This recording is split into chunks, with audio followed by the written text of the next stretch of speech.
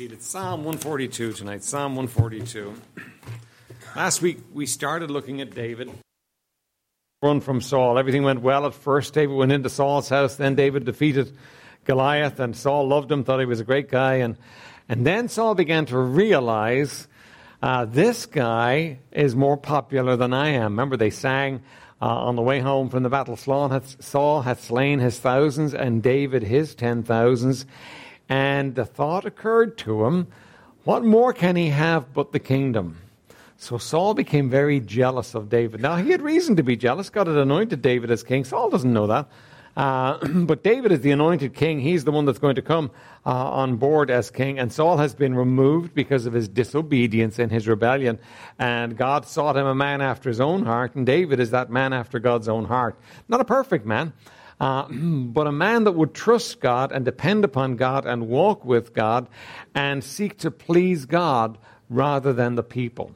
All right, but anyway, what we're going to do is we're going to cover several chapters. We're going to cover from chapter 23 up to chapter 27. In fact, chapter 21 up to 27 tonight, right? So that could take us a long time. So we're not going to look at all those verses, okay? What we're going to do is we're going to go to Psalm 142, and then we're going to capture a couple of things from that time period. But the time period we're looking at is this in David's life, where he becomes public enemy number one, right? He becomes the most hated and sought after man in all of Israel. Saul hates him, and he devotes all his energy and all the energies of the army of Israel to getting David and to destroying David. Now, that would rattle you. It wouldn't matter who you were. That would rattle you. Right? Saul has no reason to go after David. He has David's done nothing wrong as far as Saul is concerned. We'll see that too. We'll take a glimpse at that too. But Saul is paranoid. Saul is in deep trouble with the Lord, and he's in deep trouble spiritually and mentally at this point, and David becomes public enemy number one. Now, we looked last week. God had a plan and all that. God was doing a work in David's life. He was bringing David to a place where he could be used of God. He was bringing David to a place where God could actually take him and make him the man he wanted him to be, the king he wanted him to be. And so none of it was wasted. All of it was essential in David's life. The real loser in all of this is Saul, because Saul is destroying himself and making it worse for himself. Really, if God had taken Saul, the moment Saul's disobedience with the Amalekites, if God had taken him home, would have been a whole lot better for him. If he had just removed him, but God didn't. God took and God used him to develop David. So what we have is, you might say, David in the greenhouse. Right? He's in the greenhouse. He's going to grow. He's going to grow very fast. He's not going to get it all right. He's going to miss out on a couple of things, but God's going to take him, and God's going to use this time in his life to greatly help him and enable him to be the king he wants him to be. All right, then let's read our psalm, and then we'll have a word of prayer. I cried unto the Lord with my voice unto the Lord did I make my supplication. I poured out my complaint before him, I showed before him my trouble. When my spirit was overwhelmed within me, then thou knewest my path. In the way wherein I walked, have they privily laid a snare for me. I looked on my right hand and beheld, but there was no man that would know me. Refuge failed me, no man cared for my soul. I cried unto thee, O Lord. I said, Thou art my refuge and my portion in the land of the living. Attend unto my cry, for I am brought very low. Deliver me from my persecutors, for they are stronger than I. Bring my soul out of prison, that I may praise thy name, for the righteous shall compass me about, for thou shalt deal bountifully with me. Father, would you help us now as we look to your word? And Lord, would you bless us in it, Lord, and stir our hearts and help us to see how we can deal with difficult times in our lives too. In Jesus' precious name, amen. Have you ever had a point in your life where somebody disliked you for no reason? Somebody had an axe to grind with you for no reason. As far as you knew, there was no reason for them to do it, but they had taken an axe to you, and they were going to go after you, and they were going to push you, and they were going to do all that they could to hurt you. That's where David is. Now, the problem for David is that David has been anointed king. God has said to David, you're going to be king. He's been put in that place where he's been told he's going to be king, and he knows he's going to be king, but it's not looking very, very hopeful at this point. At this point, David's in a place where, it gets really bad. Do you know that God sometimes does that? God sometimes makes it much worse before he makes it better. And the frustrating thing for us on this side of it is that he doesn't tell us what he's doing. He doesn't necessarily tell us, well, I'm going to make this really bad for you, and then I'll make it better. No, he just takes us through it. Nobody told David. Samuel came to David and anointed him king. That was great. That was wonderful.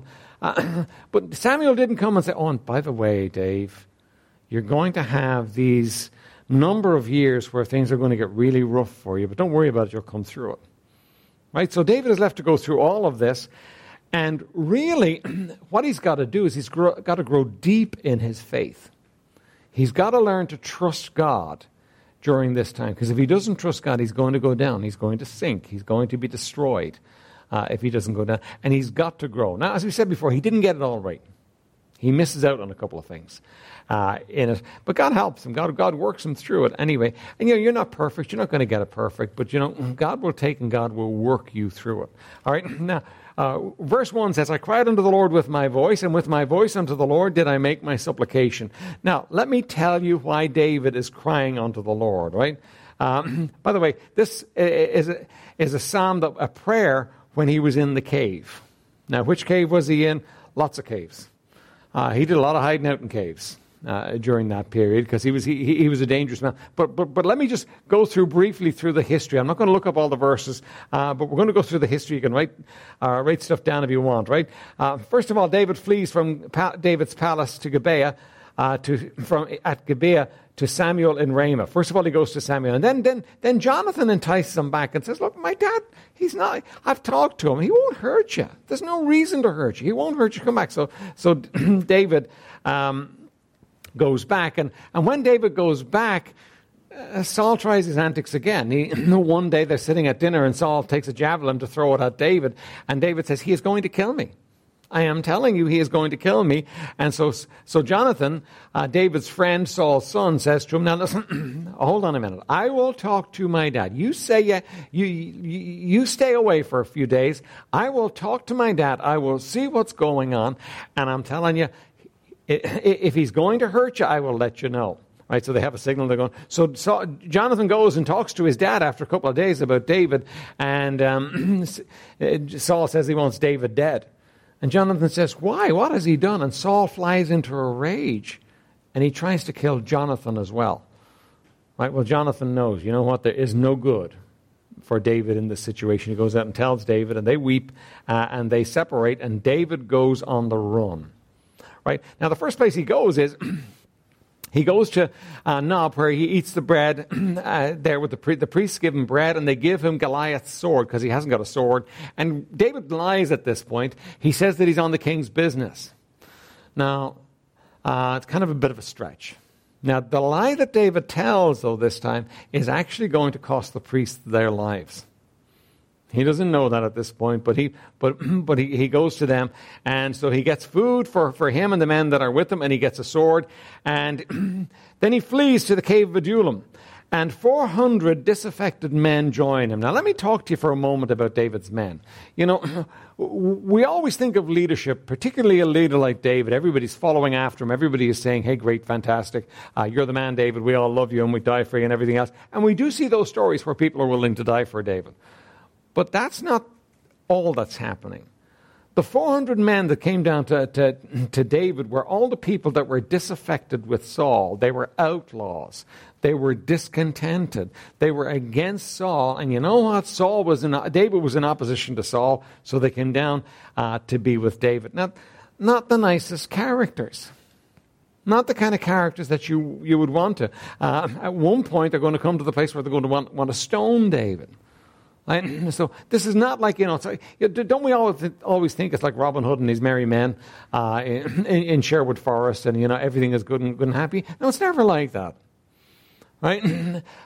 David's got 400 men, and yes, they're there to follow him, but they're there to follow David for their own ends. Right? They have their own problems, right? So David then seeks to go and take his family down to Moab, so they can be taken care of during this time. But Gad the prophet orders David back home to Judah. Don't stay here, David. You need to go back home to Judah. Now, that was important, because if David had stayed in Moab, he might have been safe. In the fort in Moab, he might have been safe. But the problem for him was God had lessons for him to learn. And the lessons could only be learned in the fire. See, here's what we do sometimes. We almost take God out of the picture, and we want life to work nice and easy for us. We want life to work. Everybody in this room wants a peaceful, happy life, don't you? We just, listen, you know what, if everybody would just get on board and do it your way, it'd be a perfect world, wouldn't it? If everybody would just look at it from your perspective and do it the way you want it done, it would just be a perfect world. But you know, God doesn't intend that in your life. Remember, you've got this short-term happiness picture. God's got this long-term eternity picture, and He's doing things for eternity in your life. And in order for Him to do the things for eternity, there needs to be difficulties now. So sometimes God leads you into trouble. God leads you into difficulty. That's what He does with David. He leads David back from Moab into trouble. It's going to be good for David. These years were going to prepare David for the work of being a king. So it was important to him. So David returns from Moab to Hereth Forest, and he starts writing Psalms. And then Saul kills the 85 priests at Nob. That's a horrible pick. That's just a horrible time. Saul just goes after these priests because he finds out from Doeg that they have actually helped David, and he kills all 85 of them. Now, Saul's really psychotic by this point, but he's the king. And what do you do with the king? He's just leading everybody to go after David. And you know what? When the priests won't toe the line, his own men won't kill the priests, but he gets Doeg to do it. So 85 priests die. Now, by the way, interesting thought. Remember before that when it came to Eli and his sons, that God told Eli that his family would effectively be wiped out. There would not be a priest anymore. Those are 85 of his descendants. Abiathar is the last one, and Solomon removes him so that it's completed. It happens fully. That Eli's sons are completely removed from the priesthood. We need to remember about the God that we deal with, right? The God that we deal with is love. He doesn't do love, He is love. But the God that we deal with is also holy, and He's righteous, and He's just. And when He says He's going to do something, He always does it. You can take comfort when He says He's going to do something good in your life. He always does it. And you need to understand that when He says He's going to do something bad in your life, He always does that too. He doesn't shy away from it. God fulfills everything that He said He would do. But these 85 priests at Nob, they're going to be murdered by Saul. By the way, here's the thing you ought to understand about God too. God will carry out His justice and hold people accountable for doing it. Saul's accountable for doing. He shouldn't have done that. And nonetheless, it's justice as far as God is concerned. Then Saul kills the Gibeonites, and then David liberates Keilah from the Philistines, but the city betrays David to Saul, and he flees. Right? He goes down, he liberates the city, and he says, okay, now I've got a place I can stay. These people are thrilled with him. He liberates them from the Philistines. The Philistines are destroying them and destroying their crops and everything else. And then Saul hears that he's at Keilah, and so David gets Abiathar, and he gets Abiathar to inquire of the Lord, and he asks, "Will they throw me to Saul?" And he says, "Yes." God says, "Yes, you need to go, David." So David has to go. By the way, here's the thing for David too. Remember, David's on the run. Right? In our psalm, it says, "No man cared for my soul." Now, the reason no man cared for his soul, because Saul was going to come knocking on the gates of Keilah, and he was going to say, "Throw me down, David, right? Or I'm coming in. If I have to come in, I'm going to kill all of you." Right? So it was really not safe to befriend David during this period. So there's nobody that cares. Everybody is against David. You've got a psychotic king on the throne who is ready to kill everybody in sight to get at this one man. And so nobody's going to be David's friend. So David's going to know a lot of betrayal during this period. So then David lives in the hill country of the wilderness of Ziph in the forest. Right now, listen, this is David's Robin Hood days, right? And really, probably the story of Robin Hood comes at least in part from David and his escapades, right? And then Saul hunts David in the wilderness of Man in desert beside the Salt Sea. So Saul comes after David. Every time somebody comes and tells Saul, David's in such and such a place, Saul saddles up the whole army and they all go chasing down after David. Now, let's look at this one. 1 Samuel 23, right? 1 Samuel 23. And this, I think, gives you a picture of how David is doing during this time. 1 Samuel 23. In fact, we'll look at some of the next chapter as well and catch another picture. We're going to catch two pictures of where David's at. 1 Samuel 23, verse 25. 1 Samuel 23, verse 25. Saul also and his men went to seek him, and they told David wherefore he came down unto a rock and abode in the wilderness of Man. Are we there? Verse 20, chapter 23, verse 25. Start again. Right. Saul also and his men went to seek him, and they told David wherefore he came down into a rock and abode in the wilderness of Man. And when Saul heard that, he pursued after David in the wilderness of Man.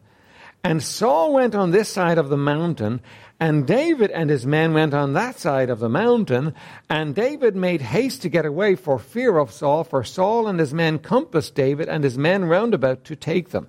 Now, this is a really terrifying situation.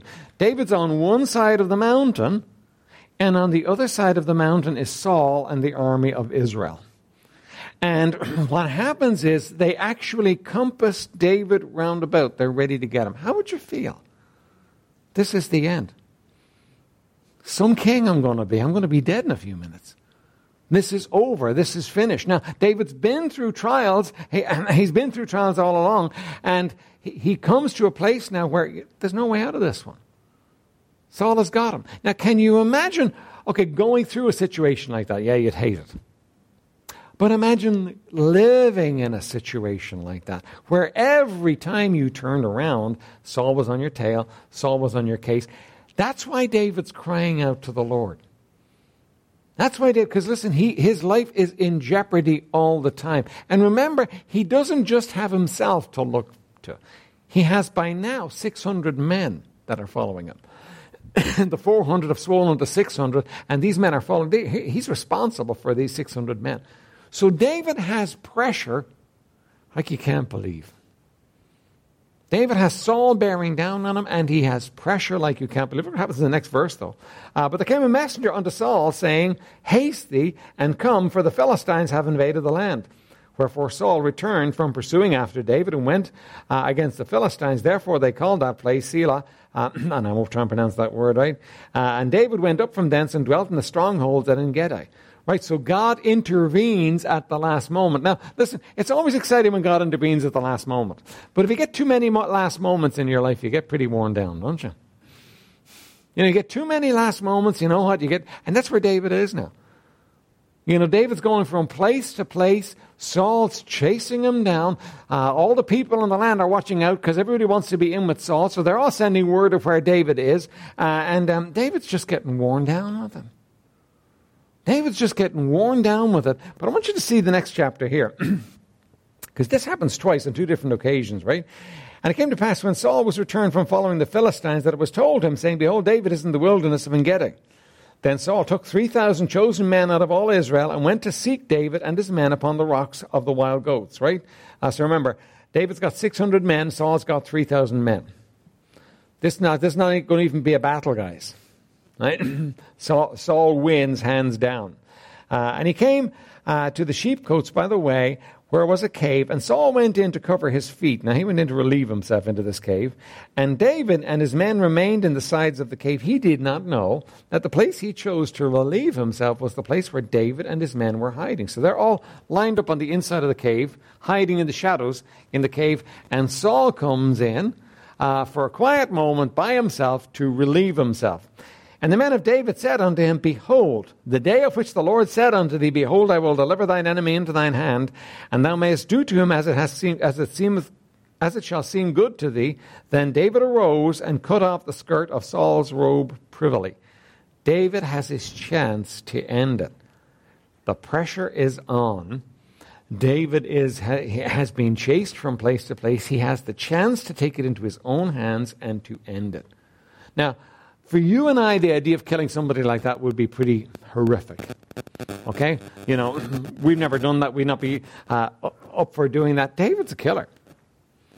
Right? David is a killer. Remember when Saul said to him that he wanted him to get 200 foreskins of the Philistines or 100 foreskins of the Philistines for Michal, his daughter. David then got 200, which meant he killed 200 men.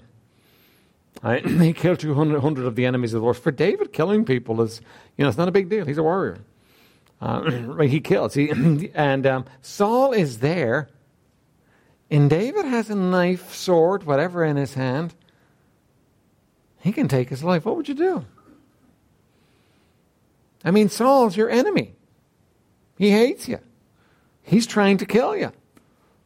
That's usually grounds for killing somebody, particularly for a soldier. What would you do? End it all. Finish the thing. You'd be so tempted, wouldn't you? But look why David doesn't do it. And this really shows the heart of David, because you need to understand this. It wasn't because David loved Saul, and it wasn't because Saul didn't deserve to die. That wasn't his issue. Look what David says. And it came to pass afterwards that David's heart smote him because he had cut off Saul's skirt. Oh. David feels convicted for cutting off Saul's skirt. And he said unto his men, the Lord forbid that I should do this thing unto my master, the Lord's anointed, to stretch forth mine hand against him, seeing he is the anointed of the Lord. Do you know why David wouldn't do it? Because he was the Lord's anointed. David wouldn't do it because this was God's man in the situation. And even though he was a bear to himself, and certainly a bear to David wasn't going to do it. David wasn't going to put himself in the place of God. Later on, he's going to put it in really brilliant words. He's going to say his day will come. The Lord will take him, or he'll go in battle. But I won't be the one to take his life. Now, what you've got there is you've got a man who, though he's a warrior and ready to fight, is not willing to go against the Lord's anointed. He is just not willing to go against the Lord's anointed. So David moves again. Saul continues to chase him. David's going to spare Saul again. What's going to happen is Saul is going to continuously go after David until we'll look at it the next time. In chapter 27, David says, listen, there's no way out of this. Sooner or later, he's going to get me. And, humanly speaking, you can understand it because he's on the run. He's being hunted down all the time. Sooner or later, Saul's going to get me. David's going to make one of his mistakes at that point, but we'll look at that next time. Back to Psalm 142, though, right? Psalm 142. I cried unto the Lord with my voice unto the Lord did I make my supplication. I poured out my complaint before him. I showed him all my trouble. Right? Now, listen, you need to learn to do that. We need to learn to do that. David cried unto the Lord. He poured out his complaint. He showed him all his trouble. Now, do you think David knew what was going on and God knew what was going on in David's life? Of course he did. God knew everything that was going on in David's life. Right? He knew what was happening there in David's life. He understood that. Right? In fact, God is the author of what's happening in David's life. God is watching over the situation. He's watching over the situation. Saul's on this side of the mountain. David's on this side of the mountain. Saul's armies are gathering around David to take David. And God says, okay, it's getting a bit close. And he creates an invasion of the Philistines over here to draw Saul away. God's watching every part of this as it unfolds. In fact, he's responsible for it. But David comes and pours out his complaint to him and tells him. Now, why? Look at the next verse. When my spirit was overwhelmed within me. David's spirit is overwhelmed within him. I can't cope with this, Lord. This is too much. This is too close to the edge. This guy is going to get me. Lord, the pressure is too much. I got pressure from Saul. I got the people trying to sell me out. I got my own army giving me pressure too. Lord, I can't take all this pressure. His spirit was overwhelmed within him. Where do you go when your spirit's overwhelmed within you? What do you do with it? How do you deal with it? Do you switch on the box and try and blank out what's happening inside your head? What do you do with it when your spirit... Do you take your chosen sin and indulge in your chosen sin to relieve the pressure? What do? You know what you need to do? You need to pour out your complaint before the Lord. And you know, what's going to happen is you're going to find help in time of need. But you know what? If you don't come to Him, you never get the help. You say, that's not fair. He should give me the help anyway. No, He makes the rules, not you. And the rules are, come to Him in your time of need. Pour out your spirit before Him. Let Him know what's going on inside you. Let Him know how it feels. Listen, He knows already, but He wants you to talk to Him about it. And I can tell you this, though. When you do, you're going to find enormous comfort. Don't we sometimes want to go, we just want somebody that we can tell and that will understand. And you know, so often, particularly when you're at this level, who are you going to tell? Who are you going to tell? Listen, you can pour out your complaint before Him. That means tell Him everything. Do you know that you can get angry with God? You can get bent out of shape with God. God is not going to fall off His throne because you got bent out of shape with Him. Listen, you're going to be wrong, and you're going to have to go and you're going to have to apologize and repent because you're always wrong when you get bent out of shape with God, because He's good and lovely and holy and just and loving always. But you know what? The feeling for you sometimes is going to be like He's not. But engage with God wherever you're at. Talk to Him about it. Take Him. Take your problem to Him. Pour out your complaint to Him, right? But look what He says. When my spirit was overwhelmed within me, then Thou knewest my path. God, You knew my path. Doesn't it help you to know that God is in it with you? You know, the principal blessing in life is the presence of God. You know, the principal blessing when you're in trouble is He's with me. I'm okay. You know, I know David was under pressure, but he was perfectly safe. There was not a moment when he was in danger. And you say, now, hang on a minute, Pastor. You just told us Saul's going after him with 3,000 men ready to kill him. Anytime they can get their hands on him. He was never in danger. Why? Because God was a buffer between him and Saul. God was going to take care of him. God was going to look after him. Do you know that when you bring God into your situation, you can have comfort because God will take care of you? Well, listen, there's times when you can't take care of yourself. There's times when you can't win yourself. There's times when you can't make it happen yourself. But God will take care of you. Bring Him into the situation. God knows your way. God's asking you to bring Him into your situation. Then Thou knewest my path. In the way wherein I walked, have they privily laid a snare for me. You see, here's what David's dealing with. The reality, if you want to call it, of his physical life is everywhere he goes, there's a trap set. Right? Everywhere he goes, you know, somebody's laid a trap for him. The people are going to turn him in. His own people can turn on him. Saul's after him. Everywhere he goes, there's nowhere safe for him, humanly speaking. Nowhere. Right? So when he looks at it from the human perspective, that's true. Everywhere he went, they've laid a snare for me.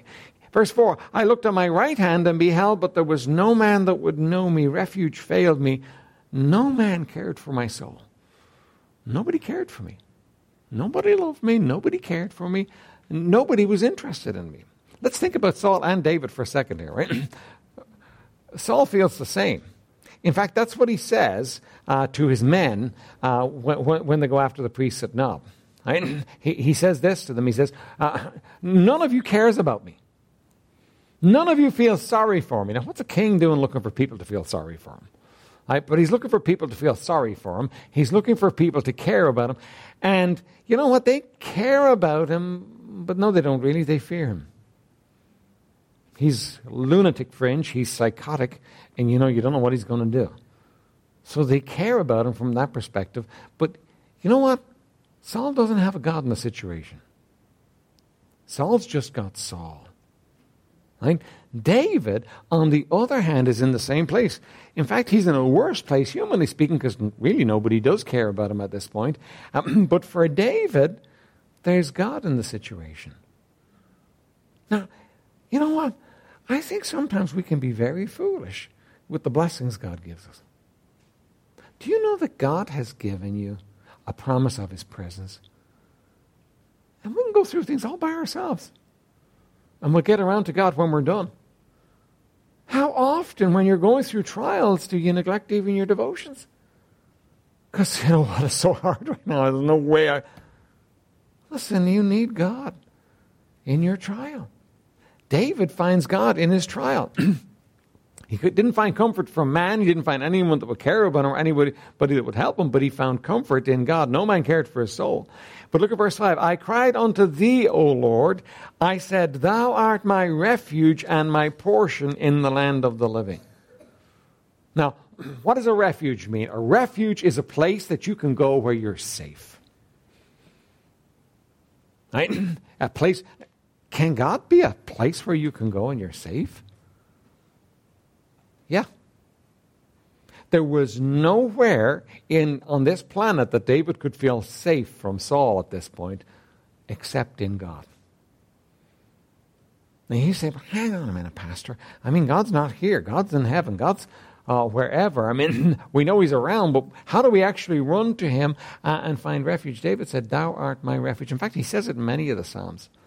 One of the lessons David learned during this time of being chased in the wilderness is God is my refuge. God is a refuge and a very present help in time of trouble. That's what he's learning. He's learning that God is a refuge. He's learning that, nobody cares about me, but God does. I can flee to Him. I can run to Him. Now, you know what? If that's not true for you, I wonder how real your Christianity is. Now, think about it. If people are more important to you than the living God, and you can't find refuge, and you come unglued because you can't find somewhere to run to, I wonder how real your Christianity is. You see, God wants to be our refuge. The other thing He says here is, thou art my portion. Now, He doesn't say, thou givest me my portion. He said, thou art my portion. Do you know that when God was dividing up the land of Israel under Joshua, He didn't give the priests any portion? Everybody else got a piece of land. Everybody else got their own place and their own house and all that. He didn't give them houses and cities and stuff, but He didn't give them land to grow store. And you know, that seems hard, except God says, I will be their portion. So here's what happened for the priests. God said, I will take care of you. Now, let me give you a conundrum for you to answer, right? Here you are, you're one of the priests, and God comes and says to you, okay, you can have that 5 acres there, or I'll take care of you. Which do you want? 5 acres, to grow plenty of food and so on. It'll be pretty good. 5 acres, or I'll take care of you. Which do you want? Half of you is going to say, I want the 5 acres. Actually, put it in easier terms for us. We'll go back to our €1 million question, right? Right? God says to you, I will take care of you and look after you, or I will give you €1 million. And you're on your own with your €1 million. Not you're going to hell or anything like that, but you're on your own. You live your own life with your €1 million. Now, isn't that a hard one, isn't it? Isn't that hard? Because listen, €1 million would be a lot of fun. €1 million you could do a whole lot of stuff with, couldn't you? But God says, no, I will take care of you, or you can have €1 million. Which do you want? Let's raise our hands. No, don't raise your hands, okay? I don't want you to choose on this one, all right? But here's what God is saying to David. David, I am your portion. No, you have nothing else in Israel. You don't have a kingdom. You don't have a crown. You have another man's sword that you killed. And you have nothing, David, but I will be your portion. And you know what David's saying? David's saying it's more than enough, Lord. It's more than enough, Lord. You see, you might be here tonight and you might say, I have nothing. I have nothing. And God says, I am your portion. And you say, I have nothing. God says, hello? I said, I am your portion. I will take care of you. You have me. Listen, you don't have nothing. You have everything. You have everything when you have Him. You see, you could have your €1,000,000, but you know what? Sooner or later, your €1,000,000 would run out. It seems like a lot of you haven't got it. It wouldn't be so much if you had it. You know, €1,000,000, you could work it through. You could work through it fairly quickly, and it would all be gone. But when God says, I am your portion, he says, I will take care of you. Now, is there any possibility that someday you're going to call on God and say, God, I have a need, and God's going to say, oh, I'm broke. I didn't see this one coming. Never. Never going to happen. See, if you were wise, you'd choose God as your portion over the €1,000,000 because he can take care of you. He can take care of you no matter what. That's what David does. David says, thou art my refuge. I'm going to flee to you. I'm going to run to you. I'm going to be safe in you, Lord, and you are my portion. I have enough, Lord. You are my portion. Now, David is wonderful for doing this. By the way, when you pour out your complaint to the Lord, let me encourage you in this. Pour it out to pour it all out. Get rid of all of it. Deal with all of it before God. But don't quit just at the pouring out your complaint. You got to turn the corner in the thing. You got to pour out your complaint, and then you got to turn the corner. That's what David does. He says, thou art my refuge and my portion in the land of the living. Then he says, attend unto my cry, for I am brought very low. Deliver me from my persecutors, for they are stronger than I. So he pours out his complaint to God. He says, God, I have a refuge in you, and I have you as my portion. Now, Lord, would you deliver me from this situation? Would you deliver me from it? Is it okay to ask God to deliver you from a situation? Of course it is. God's a deliverer. Do you know that? That's one of his names. Savior means deliverer. You look at God throughout the Bible, he's always delivering people. You know, all our pictures, of the cavalry coming in and the superhero coming in and saving the day, they're all pictures that are really of God because God is the deliverer. God wants to be in your life the deliverer. He wants to step into your life and deliver you. It's okay for you to ask him to deliver you. Don't dictate to him how to do it. I find that doesn't work very well. He doesn't tend to actually like me dictating to him what I want. Don't dictate, but listen, he will deliver you. He will deliver you. David asks him to deliver him. And then look at verse 7. Now, verse 7 is pure faith. Verse 7 is David depending upon the goodness of God to do that which is absolutely impossible. On the run from the king, everybody hates him, everybody's turned their back on him, he's persona non grata, nobody wants to know him. Look what he says, bring my soul out of prison, that I may praise thy name. The righteous shall compass me about, for thou shalt deal bountifully with me. Pure faith and nothing else. Do you know what? It happened, though. Do you know that David ends up king of Israel? That he ends up with a much greater empire than Saul ever had? That David ends up with righteous people around him? That David ends up not being the person that the whole nation was chasing down, but the person that the whole nation is lifting up and putting a crown on his head? Do you know that when God puts you through difficulties, he doesn't intend for you to stay there? He doesn't intend for you to have a life where nothing works and nobody cares and it's all falling apart and the pressure's unbearable and listen, there's no way for this to go. He doesn't intend that. He intends for you to go through it and come through the other end. If you get stuck in it, cry out to him and say, Lord, what gives here? What's going on here? How come I'm stuck in this situation? Because I know this is not your plan. I know this is not all that you have for me. God wants to take you out of that situation and put you in a different place. And faith says, you know what? I won't stay here.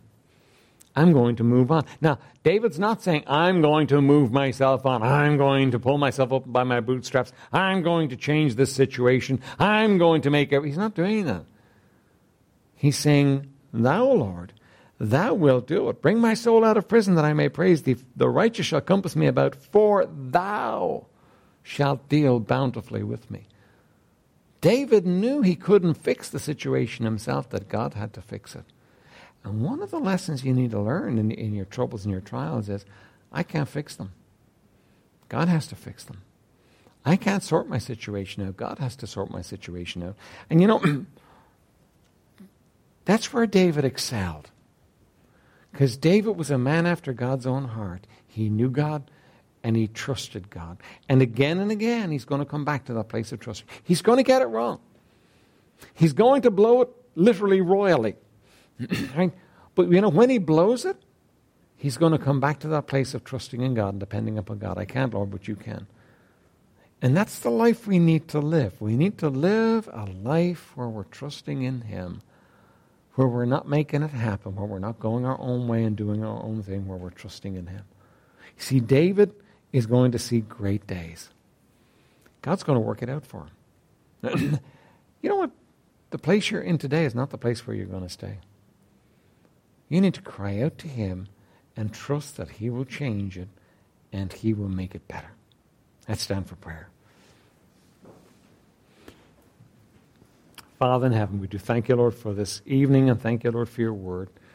Now, Lord, would you help us? Help us to be a people, Lord, who when we have problems and troubles and difficulties, bring our problems and troubles and difficulties to you. Lord, would you help us to be a people, Lord, that count on you to be our strength, to be our refuge, to be our portion in the land of the living. And oh, Lord, would you help us by faith to know that the trials are not at all, that you have more for us, and Lord, to depend by faith on you to lift us out of it. And Lord, may we be a glorious people, Lord, your people in a dark world, living in victory. In Jesus' name, amen.